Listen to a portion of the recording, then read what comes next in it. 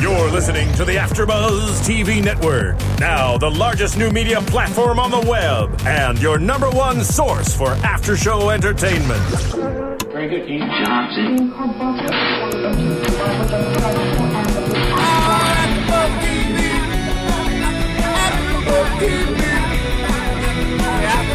From the AfterBuzz Studios in Los Angeles, California, presented by Maria Menounos and Bing.com, and streaming live thanks to Akamai Technologies, this is AfterBuzz TV's Spartacus After Show. We'll break down tonight's episode and get you all the latest news and gossip. If you'd like to buzz in on tonight's show, you can buzz us at 424-256-1729. That's 424-256-1729. And now, another post-game wrap-up show for your favorite TV show. It's AfterBuzz TV's Spartacus After Show.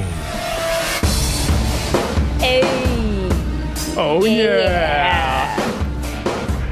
Bing is for doing, and here we are doing the last and final amazing and just epic show for Spartacus, War of the Damned.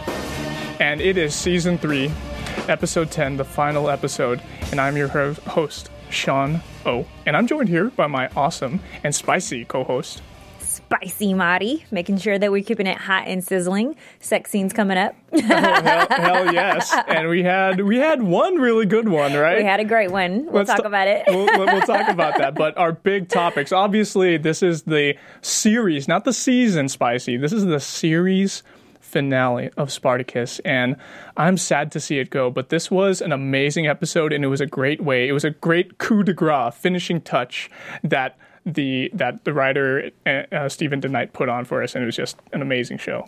What did I say while we were watching? Best show on television thus far, from beginning to end, from first season to last. Amazing. Yeah, and this episode was just, it was more than I expected. I was so glad. And you saw me next to you cheering. I'm like, I'm the fanboy there, just seated next to you, like spouting out Spartacus stuff and putting my hands up in dismay when things happen. Oh my gosh. Yeah, this was a pretty intense episode and a little bit sad too. It was definitely a little depressing. But, Sparty fans will agree with us. We are sad to see it go. Yes, very sad indeed. But these are our topics now that we're going to talk, and we're going to try to get through as much of the content as we can. But final battle breakdown. Oh, yeah, there's a lot of that. We're going to do that. We're going to talk about Spartacus versus Crassus. Yes, and both times when they talked and when they fought. Right. Then we'll talk about Gannicus and Kore and their crucifixion. And we have a special guest that's supposed to be with us today. Yes, fingers crossed. Tyrone Bell, all the way from New Zealand. He works on the show. He actually, we've talked about him a lot this season. He retweeted us and everything, so I'm hoping that he's able to buzz in with us. Yeah, he's the trainer on the show for all the gladiators and the Romans. So it's so great that we're going to be having him, and hopefully the Skype call goes through. Anyway, let's go ahead and get started. Yeah, let's get started before we get him on the line. So the final battle breakdown. I need to go down. How about you start us off, Spicy? Okay, so on this episode, we, of course, get to see both the Romans and the rebels preparing for battle. We hear Marcus Crassus on one end, and then we hear Spartacus on the other, both preparing their soldiers to go into battle. And Spartacus, of course, gives this amazing, touching speech in order to prepare the men. But we see also Gannicus and everybody kissing their loved ones, and Gannicus gives Sybil a public, kiss. I guess they're official now. And actually, Spartacus, I think it was with Laida, and Spartacus was the one that I think Spartacus gives Laida the first public kiss. Yes, but for sure. Gannicus gives Sybil a public kiss as well. What? Yeah, I think you're right. Because he hasn't come out with his relationship yet either. That was something that was secretive. He was having an affair on Saxa. You know what? They did have one kiss during Crixus's going away party, and that's when Saxa saw them. Do you remember that? I think something like that happened. But I don't remember. But we're getting kind of sidetracked. Oh, okay, go ahead. Anyway, okay, so after they do their council or they do their speeches on both sides of the battlefield, right. Then we notice that the Roman formations are very impressive. They are so organized, squared away, and we see them up against Spartacus's army, and you can't even see his lines. Like, they're so dispersed, and it's like a straight line that's kind of like scattered, right?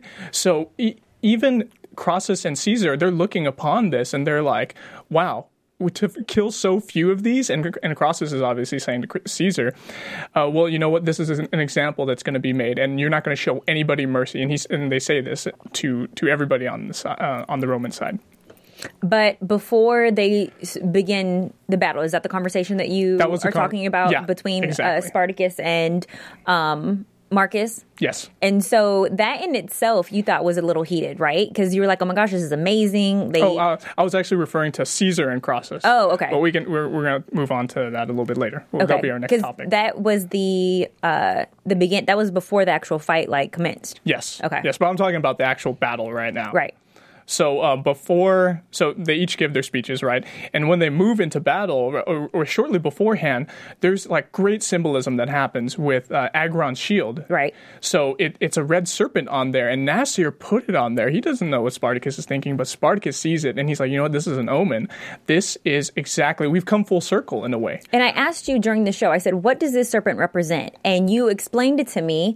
And our regular Spartacus fans will be able to recap with you. What was the serpent representative of? It was pretty much his wife's dream. His wife had a dream that he was kneeling before a red serpent. And we saw that when he was in the gladiatorial arena, when he was supposed to be executed. And he was, and then of course he survived, and he survived until now. He sees it again, and he's destined for great and unfortunate things. So he was able to lead this great rebel army. He was able to rise up with slaves and turn, lash into sword and be able to take swords up against their masters. And of course, the unfortunate thing is, the spoiler alert, he ends up dying. And we'll get into the death. But the actual shield was created by Nasir for Agron, yes, so that Agron could participate in the battle as well. Yeah, exactly. So fast forwarding a little bit, one of the awesome things that happened was how did they make this huge crevasse? That was so unexpected for me. Well, leave it to Spartacus to do the impossible, as Gannicus said, but it was amazing to see because it just emptied. I don't know if they covered it with what it was, how they created that, but then we see the Romans fall inside of it as soon as the war begins. And so many of them get impaled. And that wasn't the only surprise of the battle. So the battle's going on, it's going forward, right?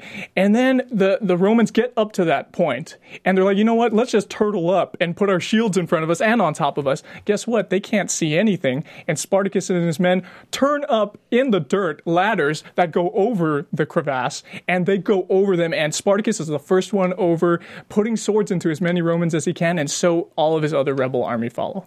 And a fight that was, because didn't you say that they were able to get from behind and the spears start flying? That's right. And what actually happened with that too, so that was the third surprise actually, where Gannicus, who was nowhere to be found, and of course a good lack of dramatic irony there, he comes in and he completely flanks him. I thought he was just going to flank him from the side, but no, he got completely on the other side, the tail end of Crassus's army, and he overtook the ballistas, which are those big crossbow-looking things that shoot gigantic spears. And they took those, they were shooting them at the front lines of the Romans, and probably hitting a bunch of men in between, too. Oh my gosh, and it was almost dang near impossible not to get defeated, because there were so many Romans that were organized, like we said, versus the rebels. But let's get into Marcus, Crassus, and Spartacus's conversation that they had, because that can lead us into their battle. Yeah. That they had one-on-one between each other. Yeah, that was a really good scene. Gosh, there's so many good lines in there. When I first saw them and they met each other, I was like, oh, right, they're getting some FaceTime like I predicted they would, right? And of course, they can't just go into battle and not have some meaning behind it, not show the motivation, right? So we end up having them converse. But I thought when they drew their swords out, I thought that they were actually going to fight mano a mano. Oh, no, not yet. But they didn't end up doing that. No, but you know what? It was just as nice because they exchanged words and they all had so much meaning behind it, which was really good. Well, I was surprised to see them almost shake at the end of their conversation before they went into battle. The fact that they even were on the same accord. I mean, of course, Spartacus is threatening to take his life, and Marcus Crassus is saying, of course, you'll try, but, you won't. I mean, they were almost being kind to each other, and even Marcus admitted, we have so much hate for each other, but we've never even spoke. This is the first time that we've ever had a real one-on-one conversation. But they were both, very, I guess, they were men about it and decided to wait into the battlefield to actually fight. And what's the great thing about Crassus is he doesn't treat Spartacus like he's a slave. And there were so many good lines that were exchanged during that final battle and beforehand, too. One of my favorite quotes was, he said, "We've vexed each other for many months." Yes. That was good, too. That's a great way to put it. And then when they closed that scene off, Spartacus said, "There is no justice, not of this world." And Crassus responds, "At last, a thing we agree upon." At last. So that was really, really cool. Well, while the battle breaks out, they finally, they part ways and they, of course, start fighting. In the midst of that, we see an amazing scene where Marcus Crassus is on horse and he calls Spartacus out and he's plunging at Spartacus and Spartacus leaps in the air. Like his jaguar pounce, he always does. A trick he probably learned from Tyrone. But he knocks Marcus off his horse. And so that looked really like a lethal blow, too. Oh, yeah. And this confidence that we see that Marcus originally had when he was coming for Spartacus has now left. And his soldiers are now protecting him from Spartacus. Yeah. And then in the midst of that, we see that they flee, they get him to safety, but then up a hill comes Spartacus running, blood dripping all over him. Blood, dirt, he was just drenched in war. But this was probably, I feel like, one of the best scenes because we see him running up the hill with swords in hand, coming after Marcus. And I wonder if that was the same hill where they were having the original conversation before the battle. Knowing the writers, they probably were. I'm sure they've thought all of that out. And so he comes after Marcus, but he has the soldiers protecting him. Yeah, at first he does, and Spartacus annihilates the soldiers. There was like 6 of them, right? Yeah, he takes them all out, and Crassus is there because he was being protected by his men. Now he has nothing, but Spartacus lets him get the sword. And not only does Crassus pick up 1, like a typical Roman, he picks up 2. That is so unique, and that's what he's been training this whole time, right. And I love it. No other Roman would fight like that but Crassus because he is the unique one. He is the one that's different above all else because he does not see himself above the slaves, above the rebels. And he was trained by a gladiator, so he feels like he's prepared to fight Spartacus. This is the moment that he's been waiting for, and they go at it. But my favorite part of the scene is when we see the fight coming to an end, and we think that at some point, Marcus Crassus has Spartacus because he plunges at him with the sword from behind, kind of. And after he captures the sword in hand, he comes at Spartacus to plunge. Yeah. But Spartacus does the same exact thing and catches the sword in his hand as well, showing his equal strength. And, hey, I can catch a sword with my hands, too. Yeah, that was really amazing. And that brings us back, again, like full circle to the beginning of the season, where we see Crassus do that with his slave that he was training with. Mm-hmm. And we know that he has that move in his arsenal. It's like he's got an ace in his sleeve, Uh-huh. But he ends up taking that out, and right then I'm thinking to myself, dude, this is it. He's got Spartacus cold. Like that, Spartacus can't expect this. Right. But Spartacus expects the unexpected.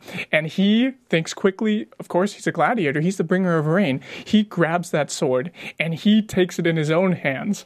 And it was just so fantastic. Realistically, those fingers might have fallen off if both of them had done that. Grab the sword at the actual, metal part with your hands, because it's sharp. Can it slice through your hands? It could have been really messed up during the battle, because even though they sharpened it beforehand, imagine you're pounding against people's people's armor, you're getting dirt and blood all over it, it probably does soften it up a little bit. So that they both can catch it with their hands. And you know what? It just looks really cool anyway. It was an amazing scene. That was my favorite fight scene thus far from this season. But then we see right when Marcus is about to defeat Spartacus, we see, Spartacus grab the sword, and then Spartacus gets the upper hand, and he's about to now defeat Marcus Crassus. Yes. But then the spears come. There's 3 of them that hit Spartacus from behind in his back, and then 1 in the leg. Not 1, but 3. Taking him down. And finally the 3rd one took him down because it went into his leg. But Marcus Crassus comes over to him, prepared to take his life. We see all these memories of Spartacus's love of his life, and I was telling you, flashing back. Right, he was prepared to die. He was thinking of Varro, he was thinking of Sura, he was thinking of all of his friends and comrades, and Mira too. And right before he is prepared to die, we see Agron come to the rescue on top of horse with spear in hand. And another unexpected surprise. I really felt, seriously, just the way the action was going, the way the writing was happening in the scenes, I felt like no one was coming to his rescue. I thought he was going to get impaled by that gladius that Crassus had in his hands. Yeah. And then later on, his body would be found or something like that. But he ended up escaping just for a little bit longer. Well, yeah, Marcus Crassus got knocked over. And then, of course, Caesar comes and, grabs him. And now they're looking for Spartacus's body because they don't know, where he went or who took him. But Agron, takes him to the rescue with Nasir, to hiding or to safety, back up with the rest of the rebels. Yeah.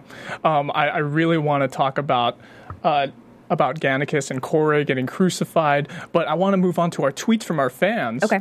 And we have to mention all the people quick. that lives were lost along the battle. Oh, yeah, absolutely. You want to do that while I pull up the tweets? Yeah, I'll do that really quick. So on this episode, you guys, if you are like me, you're sad or cringe every single time you see one of the rebels go down, because over the seasons, we've developed relationships with these people. So immediately we start to see Lugo. He goes down. He's the first one to get caught on fire. First one, he gets lit on fire. I kind of complained about this scene to Sean because I felt like it was a little unrealistic and it looked very digital. You didn't like the CGI. I didn't like the graphics for it. I just felt like I understand what they were doing. I just don't think that they achieved it. It just didn't look real to me with him being on fire and he's still fighting fighting the Romans off. But regardless, we lose his life. And then the next to fall was Saxa. And that was really sad. But she finally was back in Gannicus's arms. She was, and that was really nice. That was a good touch. And after that, lastly, Naevia ends up dying. Naevia, and she's now reunited with Crixus. Yeah, and she got killed the same way that Varro did. Remember back in season 1 when Spartacus impaled Varro with the gladius into from the neck, up here in this area, down into the abdomen and the chest. That was so brutal and that was so bloody. But the fact that Caesar did that to her and takes the sword from her, saying this doesn't belong to you, slave, emphasis on the slave. Not only are you going to die, I'm going to remind you of your worth and who you are. Takes Tiberius' sword back. Caesar is such a great fighter too, but oh man, and the way he knocked out Gannicus like that, I was wondering what was going on. Well, they had a little rivalry going on, but while we're on the topic of those next in line for dying, let's talk about Gannicus and Kore. Oh, you know what? We gotta do the tweets and stuff. So let's talk about the tweets. Okay, we'll say that for the afterwards. We gotta do these fast because we're gonna have Tyrone Bell on the line. Oh, 6:30. Yep. So we got on our YouTube channel. We got a lot of comments here from it looks like Milt RB. What other podcasts are you two featured in? Well, us two together as a team, we're not featured in another one yet, but if Caesar comes around... Which is rumored, we may do that together, huh, yes, Spicy? We may. I'm going to be doing Hemlock Grove, actually, within the next couple of weeks, which is a Netflix original series. It seems like a really good show. It's starring Famke Janssen. It's about werewolves. What are you going to be doing, Spicy? Nice. I don't have anything coming up right this second. I just wrapped up with Happy Endings, and fortunately, Spartacus is coming to an end. I'm so sad, but it's unfortunate at the same time. Okay, so also Just Listen. She says she had a really good comment here. She said, thanks, I think I got it. Oh, she had some predictions and stuff, and she said, thanks, I think I got it right because I'm a writer myself, and I was trying to get into the mind of Denite and his team. So she was able to predict that Agron and Nasir walked off together. And I thought that was very interesting that they are the ones that lived. I felt like that was unusual. I thought that all of the rebels were going to die. But, I mean, I guess that was supposed to be like the romantic element. You're right. They had one power couple survive. Right. And I'm so glad that happened. But all my favorite couples died. Yeah. So a little bit sad about that. MG Playerable. And by the way, Caesar actually looks like Thor. So I guess we were saying Brad Pitt last time, right? Right. So you're saying that Caesar looks like Thor more. And you know what? I agree with you, actually, MG Playerable. Especially with the beard and mustache, like you mentioned in your comment. Also, we had Miss Lost Nikita. Yes, she said she shout her out. Yeah, shout out to her. She said she loved the arena atmosphere, and it was a great farewell. Because it was such a big part of the show, like the whole first season and even some of the second season, and of course season 0, it was all arena fights. And I actually liked that about the show a lot. So it was a good throwback when they had that arena fight to honor Crixus's memory. And she agreed with me. I love her because she agreed. I like and love her. She agreed with me on Laeta not being as amazing character and storyline for Spartacus's love interest. And I'm not too thrilled about Sybil and Gannicus's love interest as well. Yeah. And Jordan Grays, she or he ended up saying, based on the tweets and a interview, there is a deleted scene that got cut from episode 9 where Nasir goes all crazy angry on Castus because he blames Castus and himself for Agron leaving. And we talked about that, we did. right? And we said that, and that's probably what Jordan Grays was saying. Yeah, it's pretty much like, it would have been such a distraction, to be honest, and I'm glad they left it out because we just got to keep moving forward. We can't have any more love interests that are interfering with people's lives at this point. Well, Tiffany F. said that she can't stand Sybil as well, and that she thinks that we don't have time on the show for Gannicus to play a white knight for a girl too stupid to seek shelter from a snowstorm. That was nice. I really like that. I appreciate them agreeing with me about Sybil and Laeta not being crucial characters, and which kills me because they are the ones who lived at the end of the show. We had a really good tweet from Crowboy82. Now, don't we love him? He follows us. He's always very supportive. He is so supportive, and he contributes a lot, too. So he actually tweeted at Liam J. McIntyre, Liam_J_McIntyre, who plays Spartacus, of course, and Stephen Denight, myself, and he said, with all of us in the beginning of the tweet, have you read this yet? Why Spartacus is better than your fave TV show? And it was at this website called soundonsight.org. And that was a good article. It was really lengthy. It took me half a day to read the thing, but because I was like doing errands and stuff. But it was a really good article, and guess what? Stephen DeKnight read it, and he tweeted back at Crowboy and me. And of course, I didn't do the article, but I'm so glad that I was included in the tweet.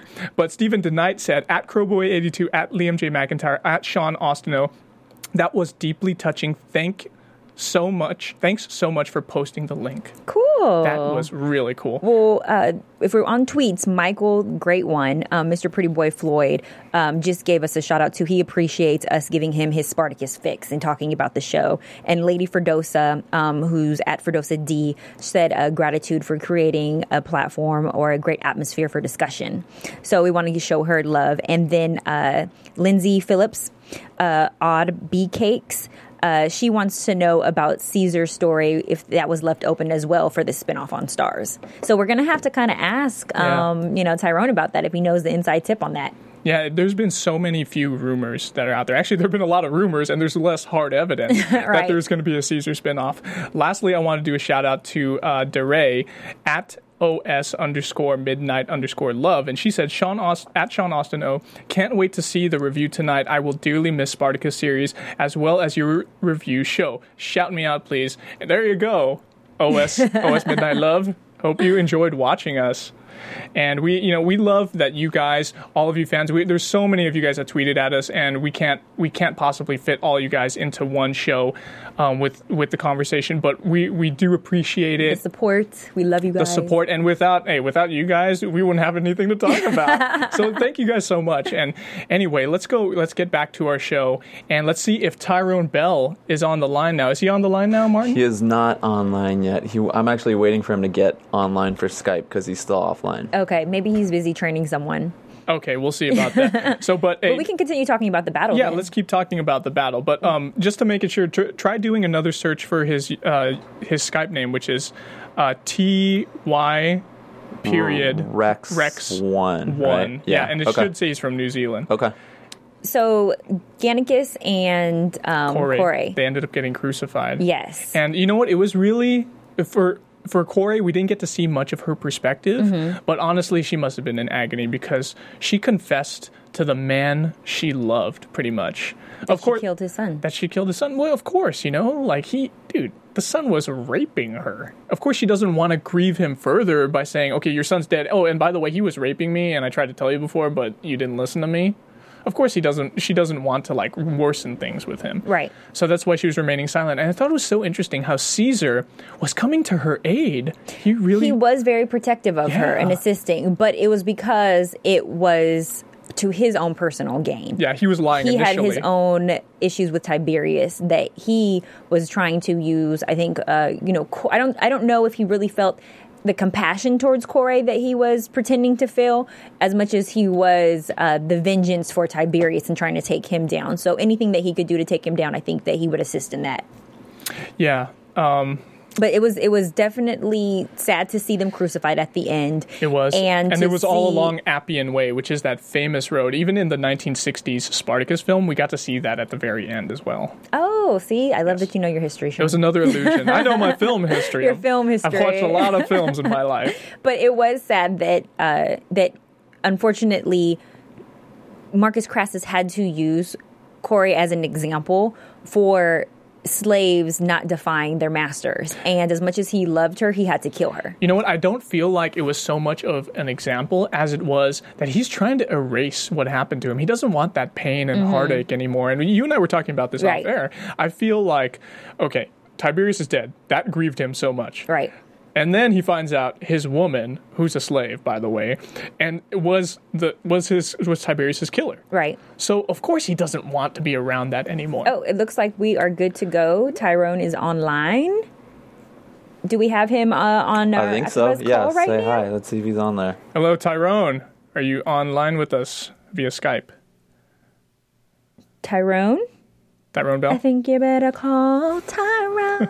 I'll call back, see what's going on. Okay, but we're gonna keep trying for Tyrone. Yeah. All right. But I agree with you, Sean, on trying to erase those the evidence of the existence of the pain. It's kind of like when you break up with an ex, you throw away the photos. They didn't have photos back then, so you had to just kill the person. Yeah. Well, you have to do that first of all, and he actually ended up having that cast, which is kind of creepy, of Tiberius's face, but I guess that was their thing. That was like their equal to a photo kind of thing, right? They didn't have Instagram. You got to just, get plasters of their faces in order to keep them for memories. But he winds up crushing it when he finds out that Tiberius did defy him or that he did mistreat, the love of his life. And I do believe Marcus Crassus' love for Corey. I think that he really was in love with this woman, but he couldn't take the pain of his son, like you said, in addition to losing the love of his life. Yeah, there was such a great, even though it was very subdued, it was, during that crucifying scene, it was very subdued. He was just looking at her and he wanted to be really stoic. But you know where he showed his humanity was in the tent when he found out. And that was the most vulnerable we've ever seen Crassus. Oh, yeah. Just the expressions on his face, the way he looked at her, the way he looked at Caesar, and a little bit of side note, I thought it was so funny the way he smacked Caesar with his backhand like that. He gave him a good little bitch slap.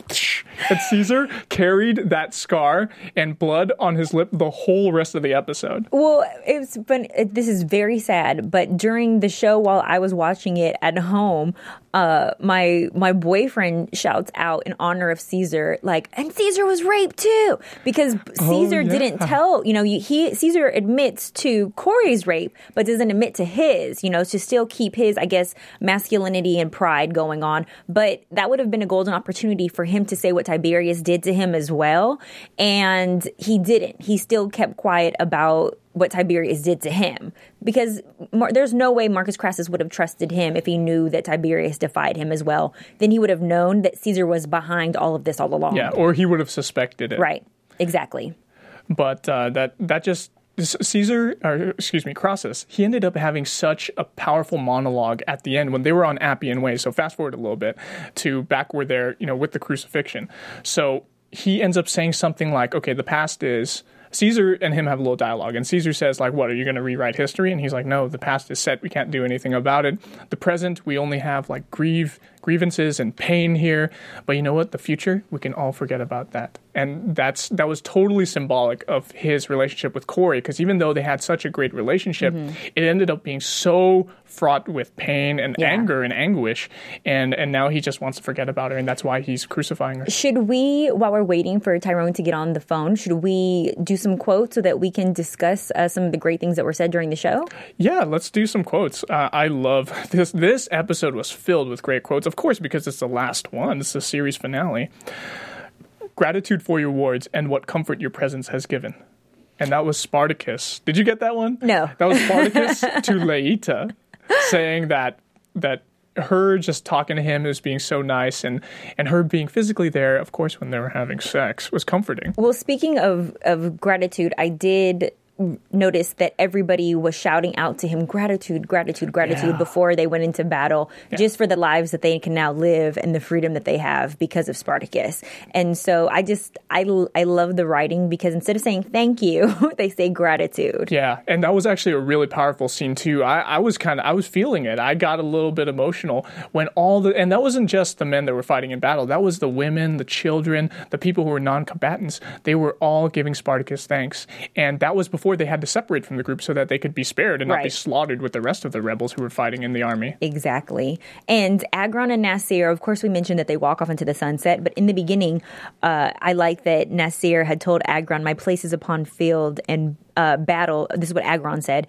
And then Nasir replied, mine is forever by your side. Yeah. So even till the very end, there's this amazing love story between them. And what I was mentioning to you while we were watching the show was this is a piece of history, some of it true, some of it fabricated for television. But behind war, behind every evil atrocity, there's always an amazing love story that makes a really good story interesting. And whether we know whether this love that Spartacus had was true, or whether Nasir and Agron really existed, or, Crixus and Naevia, these love stories make the show so much more amazing. And that's what's so good about fiction and the writers like Stephen S. DeKnight, who is, I keep saying this, he is our modern day Shakespeare. Oh, yeah. And that's what's so great about them. They're able to focus on the emotions of historical stuff and fill in the gaps, because we don't know. Everything is about history. It's so cold. It's calculating. All we hear about is like how many people died where, the place, who the generals were, who was fighting, and what they were fighting for. But it doesn't have to do with love. It's like what they're fighting for politically, or for money, or for, like a rebellion or whatever. Right. We don't get to hear about love enough. And Stephen DeKnight, he even said it like numerous times in numerous interviews, and he said it even, I think, at the LA premiere that we went to. He said that ultimately this is a love story. That's exactly what it is. And we saw that at the end when Spartacus is on his deathbed. Yeah. And all his thoughts are just traced back to his true love. And Laeta's sitting right there. Yeah, but she's respectful of it. Yeah. But my whole thing is just like he even admitted, and I wrote down one of the quotes, which was why I was saying I wanted to get to our quotes, because at some point he admitted that his wife had told him that he would forever only be in love with her. Yeah. And that remained true throughout the entire show. And that was really nice how there was a really good quote too. I don't know if I wrote this down, but I think I pretty much memorized it. When he was with Gannicus in the tent talking, and they were doing the council before the battle, he said to Gannicus, and again, he confides in him, which is so cool. He hasn't really done this with many of the other men who are his brothers, the other gladiators. I guess it's because Gannicus is the outsider.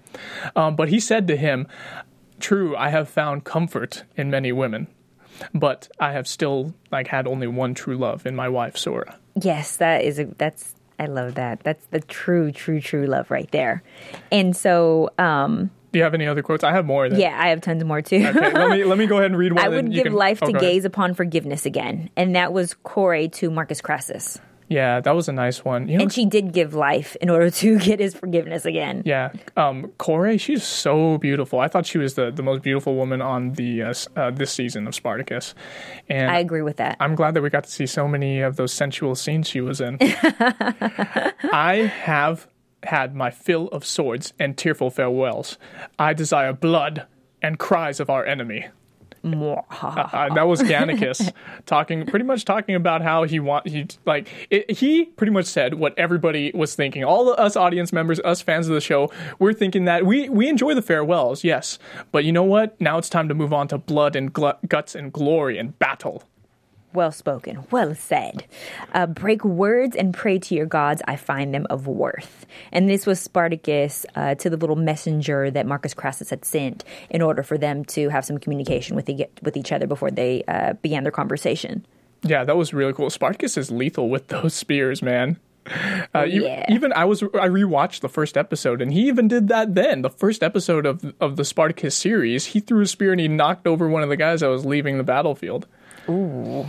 It is a heavy burden to gaze at war's end and weigh bitter cost of it. And that was Gannicus when he entered the tent right before the battle. He was pretty much telling Spartacus, like, hey man, like it's a hard job to be the commander of this army, the general, the leader of this army, because he sees what's going to happen. Right. And not only that, but during that scene, actually, we see Spartacus pulling the map and he looks at Thracia, his homeland, and he can never go back there. That was a sad moment. It was. And I'm looking at you like, Sean, look what he's doing. I felt something. I got an echo of the feeling I felt watching it. I, once again, got to give a Corey's quote. You stand as you always have a good man who does what he must.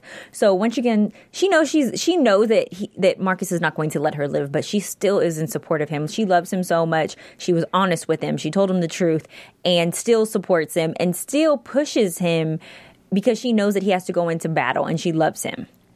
Very true. He but delays coming tide with grains of sand. And that was Crassus talking about, I guess it was when Spartacus's army reached that crevasse and the men started falling in. And he was like, oh, there's so many of us, he can't do anything. We have so many men. He's like the tide of the ocean, and Spartacus he sees are like grains of sand on the beach. They're like nothing. It is a glorious day to have so many Romans to kill. Yes, I love that quote too. I got that down. You stole it. I took it from you. Ha! I have longed to see you in true contest, as I have longed to see your head parted from neck. Oh my God, who said that? That was between Caesar. The first line was Caesar, and the second line was from Gannicus. Oh, that was God. really good. Yes, that was good. When they saw each other in battle for the first time there, and since before then, Caesar was undercover. I forgot his name, like Leniscus or something like that, when he was undercover in the city. Right. But remember, they had that little contest, and Caesar kind of got his ass beat, but he ended up, I was going to say kicked, I don't know why. Kicked is not a bad word. No, but now they're in battle and they can actually really spill blood and kill each other. But then they all started coming in, all the Romans started coming in and surrounding Gannicus. That's something that Romans always do. Throughout every form of media you can find, the Romans, even the senator Romans, they always gang up on people and stab one guy. Hey man, it's called organization. like in Julius Caesar, the play written by Shakespeare. Of course, 50 or 100 stab wounds in one Caesar. But that's the difference between winning the war and losing. And True that. The first thing that we noticed was the unorganization or disorganization of the rebels versus the Romans. Even though they had some good moves up their sleeves. They did. There was honestly, they can't overtake numbers. Well, the difference between, I think, their fighting is that the rebels just, they charge you, they come at you, they're fighting with all their might. But what they don't do is protect one another. They weren't, I felt like, protecting each other as much as the Romans were doing the guarding. And you know what it ultimately comes down to is money. They don't have the funds to spend on armor and weapons and shields and ballistae and catapults that they can use for their war weapons. Obviously, Crassus, he's the richest man in Rome. He was able to do that. Yeah, very true. Sax's quote, I again find myself in your arms. I love that because I knew that she really did love Gannicus. And they didn't go too far as to her sentiments on losing him to Sybil. I don't think they elaborated on that storyline that much. Sybil just kind of won Gannicus at the end. But I did like that Gannicus still showed torment when he saw Saxa fall. The last quote I have is, do not shed tear. Actually, I have two last quotes. Do not shed tear. There is no greater victory than to fall from this world a free man. And that was Spartacus's last beautiful words that poured from mouth. It is hard sight to see one so loved among the damned. And that was Caesar talking about Kore being crucified. Oh yeah, that was a really sad scene. A good quote by Caesar too. Yeah. And the last one I have here is, "We have yet found way forged by loving hands." And I don't know, maybe you said that actually, but that was Nasir who had made the shield for Agron to hold, despite Agron's inability to hold a weapon. So it was so cool that, and Spartacus was like, "Hey, why are you still here, Agron? I ordered you away. You can't fight." Right. And that was the quote that Nasir said right after that. So well done. And it shows not only the brotherhood between them because they can fight, like all of them together, but honestly, like Nasir has so much love for Agron that he made him something. He made him a present for battle. Oh, did we mention his little love affair going down during the battle? With Castus? Yeah, Castus. Okay, it wasn't so much of a love affair. Castus had a huge crush on him, and Agron was about to whoop that ass for trying to take his man. And we forgot to mention Spicy. Out of all the fallen people, the big characters, we mentioned Lugo and Saxon. They're supporting characters. Castus is one too. We forgot about him because he's a pirate, I guess. Yeah, we haven't known him as long. He's been on a couple episodes, but yes, that's one that we definitely had to mention. And he got cut like right down the torso. It was like gaping open wounds. Gaping open wounds. It's bad when we start talking just like them. That's what We're gonna go home, and we're not gonna be able to forget their dialect. We're gonna be talking to our loved ones like this. I'm actually wondering if in the next show, and I tweeted this at Stephen DeKnight earlier this week. I said one of the things that I'm gonna miss the most about Spartacus is the colorful use of language and metaphors, and it's like, even though it's in English, it's its own unique tongue in a way. It is. It definitely is. And I'm wondering, and I asked Stephen DeKnight in my tweet, will you create a new tongue for your new show when it comes out? Wait, so did he tweet you back? No, he didn't tweet me back. Dang it. Okay, well, he's probably a little busy working on, Caesar or whatever. But yeah. Incursion, actually. That's his next show. What's the next show called? Incursion. So is it going to be along the lines of Spartacus? I don't think so. I think it's going to be a sci-fi thing. Like, it's going to be on Starz. Oh, okay. But, this is actually a perfect segue into our news and gossip, perhaps. Let's do it. Martin. While we're waiting for Tyrone. TV News. Thank you, Martin. Yes, so one of the big things that I've been looking at in tweets and stuff and seeing what Stephen DeKnight is working on next. And he is working on this one series for Starz, once again, called Incursion. And with the success of Spartacus, I'm sure that this guy, our modern day Shakespeare, I can't say it enough. He is covered in tattoos. He is going to be writing another awesome show, and this time he's going to take it in a direction that he wants to, because he wrote for Buffy the Vampire Slayer. He wrote for other sci-fi fantasy shows. So I think it's fitting that he's going to bring it back to that genre. And though I didn't like Buffy the Vampire Slayer, I loved Buffy the Vampire Slayer. Are you crazy? I feel like because he has he's got such clout now, and people are really giving credit to his ideas, and he's going to have whatever this new show is, it's going to be such a great intellectual and good show. But I bet, of course, sci-fi stuff, it's probably going to turn women off a little bit more. Who knows? Maybe it'll be a kind of sexy show again. Could very well be. Yeah. I'm hoping. I just tweeted at Tyrone saying hop online because we're trying to get a hold of you. Hopefully he's not in the middle of one of his protein shakes and workouts. Yeah. Because I did a lot of research on him and his workout regimen and how he trains everybody, in addition to the fact that he also is the stunt double for Manu Bennett. And I actually didn't know that. Thank you for bringing that up. You're Spicy. quite welcome. So that's really cool. And he kind of looks like him. He's got the beard going. Maybe that's why he had the beard in some of the videos that I saw with his stunt coordination stuff. I'm sure. So he doesn't just coordinate their stunts. He does that. He does... Well, actually, the main stunt guy is actually Alan Poppleton, and we talked about him before. Mm-hmm. But Tyrone Bell, he does a lot of the stunt work help, and actually there's this one shot, the screenshot that I took, I'm pretty sure that's him right there, helping out, pull the whatever they are, the ropes and stuff to make people fly around the set. You kind of see what I'm talking about? Wait, the guy in the blue? No, the guy that's next to him with the shirt off. Oh, with the shirt off. Yeah, Yummy. so I got that. And I'm pretty sure that's Tyrone Bell, but I got that from one of his twit pics on his Twitter account. You can follow him. I think what is his thing? Okay, his handle on Twitter is @Tyrone TYRONE Bell BELL 1919. You guys can follow him and give him some followers. He's got 1,400. You know, I think he just barely started tweeting recently, so we should get him up there. And he has actually this really cool Harley Davidson that he had a twit pic and an Instagram pic of. Did you see this, Spicy? It's a really that is pretty cool. It's an awesome pic of him on this motorcycle. It's beautiful. I wanted to ask him about it once he got on Skype with us. So he has this thing also called Legion Training, which is it's starting this month actually. So I'm not sure if it started yet, but it's pretty much.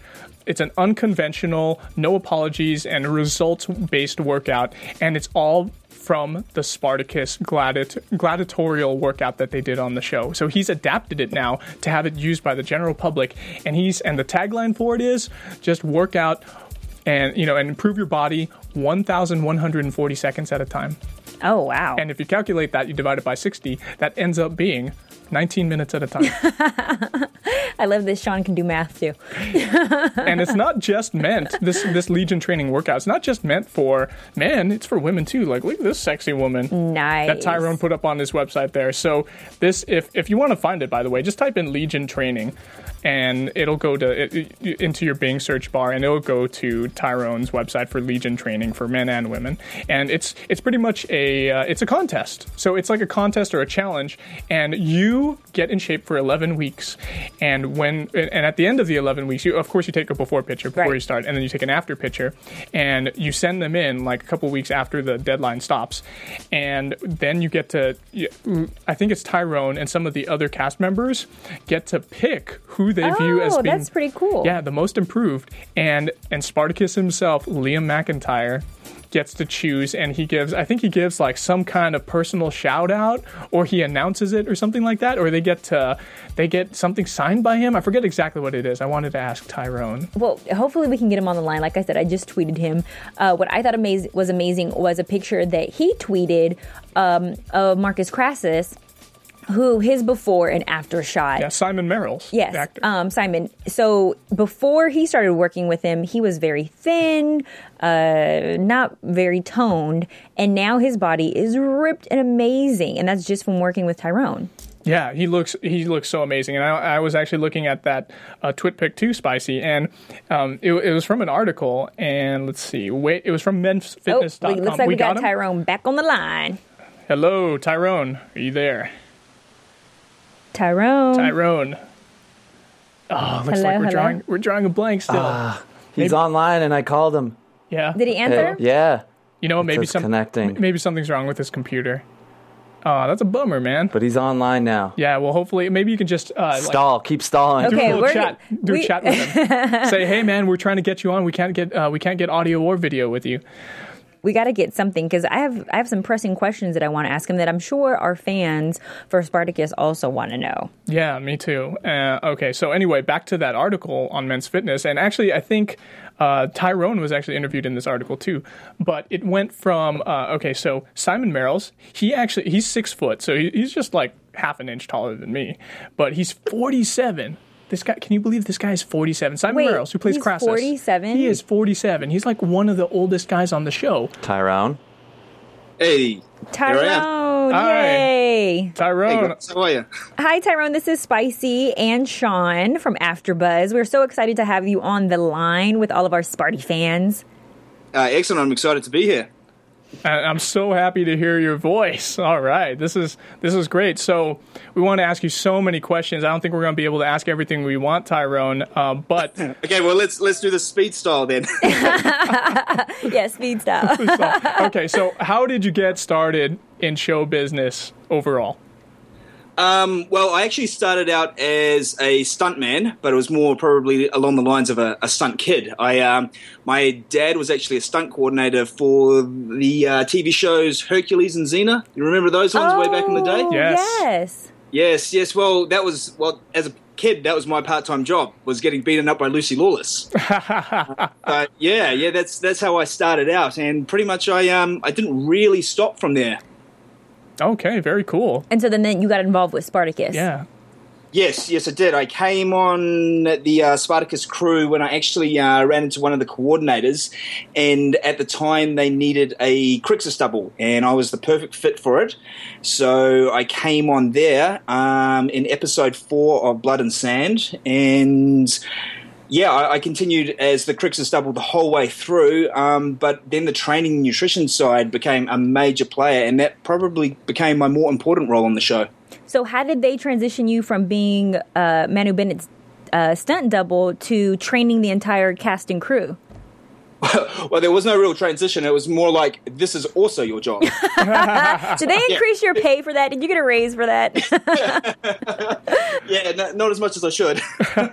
I was looking at No, it was fine. I mean, being a stunt performer anyway, our job is to stay in shape all the time, and it was an easy enough thing to do because we were all on the same show. We all had to have the same look. So the principles that I applied to everyone, it was already kind of what I was following. But so it wasn't a major add-on. It was just something extra to definitely be doing. What were this is Sean, by the way, Tyrone, and so what were some of the most difficult stunts you've had to do on set with Spartacus in the series? Well, to be honest, the show itself, it's not it's not difficult in regards to, like, if you've got a modern day show where you're dealing with vehicles and elements there that become a major player. These are constant fight scenes where we get a script and we're looking at 12, 13 fights ranging from massive battle scenes to one-on-one intricate fights. The most difficult thing, believe it or not, is when the fact that we have about, we've got 5 key cast members, but we've got 12 cast all up, and they're all in one fight together.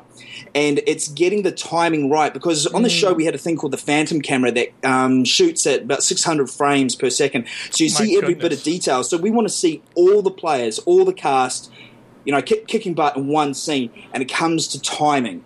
So that was the most difficult thing, doing stunts in Spartacus, was the massive scale of even a single frame. I know that doesn't sound major as in regards to the stunt itself, but that was our most difficult job. That's probably the hardest. No, I would say it's the hardest too. Like, I think I was reading some of the articles that you guys put up, that you put up on your tweets, Tyrone, and one of the things, I think one of the videos that we were watching is that said that because there's so much slow-mo with the Phantom camera, it's like the cast members have to do a lot of their own stunts as well. Am I correct? That's right. That's when the Phantom camera comes into play. Yeah, because it's so slow, you do see the face, and we can't use doubles. Or it's very difficult to hide the fact if we need to put a double in there. So that was one of the things that these casts also had to be, fit, fight ready, and able to take some hits too. So what was the most fun and most impressive fight scene that you, or fight scene or even stunt that you're proud of for this season, for the last season of Spartacus? I would have to say, and it's funny enough though, it's because I think it was episode 6. I actually sparred Manu Crixus. And I think because I spent 4 years doubling him, so I never ever fought him, while all the other boys, they always had a rumble with Manu. And Manu was fantastic in regards that he was very method, and when it came to a fight, you were fighting for real. So, Wow. it was a good time. Had a bit of a spar with him. I think it was sort of, a bit of a sentimental thing because it was, 4 years together, and, we get to finish it with having a fight, kind of a boys thing. Very cool. Oh, who's your favorite cast member to work with? Is it Manu? Well, that depends. I spent a lot of time with the guys, in regards to the training. I can't say. They're all, He has to choose. It's too hard to choose. Wait, but you can. What about the ladies though? You work with some of the ladies, don't you? Oh, yeah, we get beaten up by the ladies regularly, yeah. No, the girls are great. I mean, they came in like, for instance, everybody recognises Alan Saxa. She came in a fantastic athlete straight off the mark. They cast her. She was in shape. She was ready to go. And, a great heart. There would be nothing she wouldn't try and pick things up very, very quickly. So, as a double, I didn't fight her that often because I was Crixus, so to speak. But training with her, in regards to all the fight scenes, just watching her, she was fantastic. A lot of heart there. But working with all the cast had their own sort of personalities, and it was just a good dynamic through everyone, guys and girls. Everybody had to be put on a strict diet, correct, in order for them to achieve like the bodies that you guys wanted for their character roles. So what was some of the stuff that you cut out or that you added in their meals? Like what did like a normal day or a normal meal look like for them? Well, it did vary from person to person, obviously. I take an approach where I like to use a lot of whole foods. It's very important for me. I don't use too much supplements. When it comes to recovery and things like that, glutamine, BCAAs come into play. But I want these guys eating whole foods. Whole foods are the best way to go. It was very high in protein. There were carbohydrates in there, but they were structured at times that they would be burnt. These guys were putting in a lot of effort and training, so they had to have the fuel to keep going. Everyone was a little bit different because everybody had goals. I guess my specialty was training the guys in regards to like transformation. Like Liam, I had the specific role to pack on as much muscle mass on him as possible. Simon, who played Crassus, they wanted him shredded. They wanted him looking, sort of along the lines of a bit Fight Club. And he got shredded, according to the article that you posted that I saw on your Twit pics. Yeah, he got shredded. He came in at about a 16-17% body fat. In 4 or 5 weeks, we had him down to 9% body fat, ripped before we started shooting. And over the course of the entire season, we maintained him about that, and we started packing on some lean muscle mass over, the last episode. Shirt off, he looked jacked. He looked great. When you followed everything to a T. When you come into LA, I need to bring you to 24-Hour Fitness with me. Oh, is that right? Those kind of results, oh my gosh. But with everybody on a strict meal plan like that, and I know you live on a strict one as well, and usually your body fat is like you said 10 at the most percentage, 6% usually. What's your cheat meal? Like if you could like have a cheat day, what's your cheat meal consist of? Well, I don't actually. I don't have a cheat day. I don't believe in cheat days. But some people and some trainers will actually add in a cheat day, and they think that's for keep you sane, that sort of thing. But there's actually a purpose to having a cheat meal. So if your body has been on a calorie-restricted diet for so long, your body starts to get used to it, and results start to slow up. Oh. So you actually input a cheat meal where you take in a huge influx of calories, not empty calories. I'm not talking alcohol and sugar, but a huge influx of calories, and you actually trick your body for the next 48 hours. It thinks, this is great, I'm going to get these calories again, let's start burning fat easier, and you jump straight back on your diet, straight back in your cardio, straight back in your training. Next 48 hours, you are actually burning fat at a more efficient rate. Wow. I didn't know that. So for my cheat meal, I do the rounds of the takeaways. I'm eating pizza, I'm eating chicken. I am, 6,000 calories in one sitting. It's a beast. Wow. So we really want to talk to you about so many things, Tyrone, but let's, we only have a few more minutes left. Tell us about your Legion training website and how you get that started, what inspired you to get started, and what is it about? Okay, well, Legion training itself is the approach that I came up with when training the key cast members of Spartacus. The main difference with this to any other training is the fact that it is done in under 20 minutes weight training. And the reason that came about is because the production on Spartacus was so hectic, shooting schedules were so strict, that often it would be like, okay, Tyrone, you've got Liam for half an hour, go do your thing. And at the start, it was like, well, how am I meant to do this in half an hour?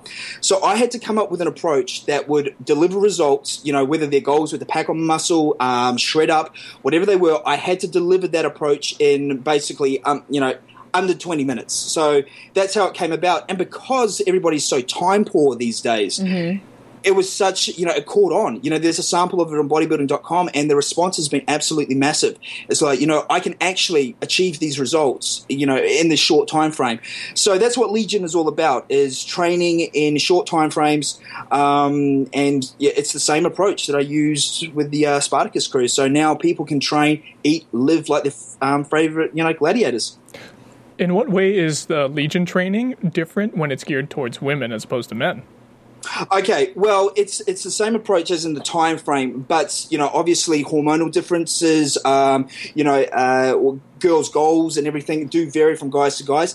So the actual sort of exercise content itself does differ, but it's all within the 19 minutes. The nutrition approach is still the same as well in regards to it's still whole foods. We still watch everything that we pop in, but it just differs in the fact of the exercise focus. You guys were working pretty hard on the show. Did you ever let the cast ever have a drink of alcohol or anything to just like party a little bit and unwind? Oh, well, the rap party went pretty crazy. What would be the alcohol of choice if you were going to drink? Well, I know Simon Merrill's loved his red, but we kept that sort of to a minimum. I don't put a full ban on it or anything like that. I had no place to do that, but I did just, realize, look, there's 200 calories per glass sort of thing. I just make them realize the truth. I just lay the facts out, and they want it bad, so, they'd come around and see it my way. So let's go ahead. We have like two more questions to wrap up with right here, cool. Tyrone. So what other projects do you have coming up in the near future? And are you going to be working with Steven DeKnight and his team and Robert Tappert, Sam Raimi, any more in the upcoming shows like maybe the Caesar spinoff or Black Sails that may be coming or Incursion? Well, I can't say, I can't give away anything in that regard, but I would love to work with those guys again. Way back in the Herc and Xena days, that was with Rob Tappert and everything like that. So I've been doing it for years with these guys, and I'd love to do it again with them. Their shows are always very stunt orientated and, physical demand. So I'd love to be training their cast again if they were up for it. But besides that, it's at the moment, it's all about Legion training. It's, getting this training technique out to the world so I can create as many gladiators and gladiatrix as possible. Yes. Favorite Spartacus curse? What is yours? I'm going with Jupiter's cock, man. That's Jupiter's cock. Jupiter's cock. Just screaming that everywhere, dude. I heard that when I was in New York. People were screaming that. It's like, okay, fair enough. Very cool. That is hilarious. So, Tyrone, thank you. So much for coming on and buzzing with us on AfterBuzzTV.com podcast about Spartacus, about your role in helping to produce this great, fantastic show with all the great stunts and the nutrition and making those guys look shredded. Where can our fans follow you and add to your Twitter followers that you got going on right now? Well, you can find me on Facebook, or probably the best place is actually legiontraining.com. And at the moment there, you can pre-register for the program, and you can find out all the details for that. But that's got all my links off it as well. Okay, very cool. Tyrone Bell, thank you so much for joining us here today. Thank you very much, guys. It was my pleasure. All right, man. So that's so cool. We got him on the line. I know, fantastic. Your tweets work spicy. Yeah, I was tweeting at him like, "Come on, we need you."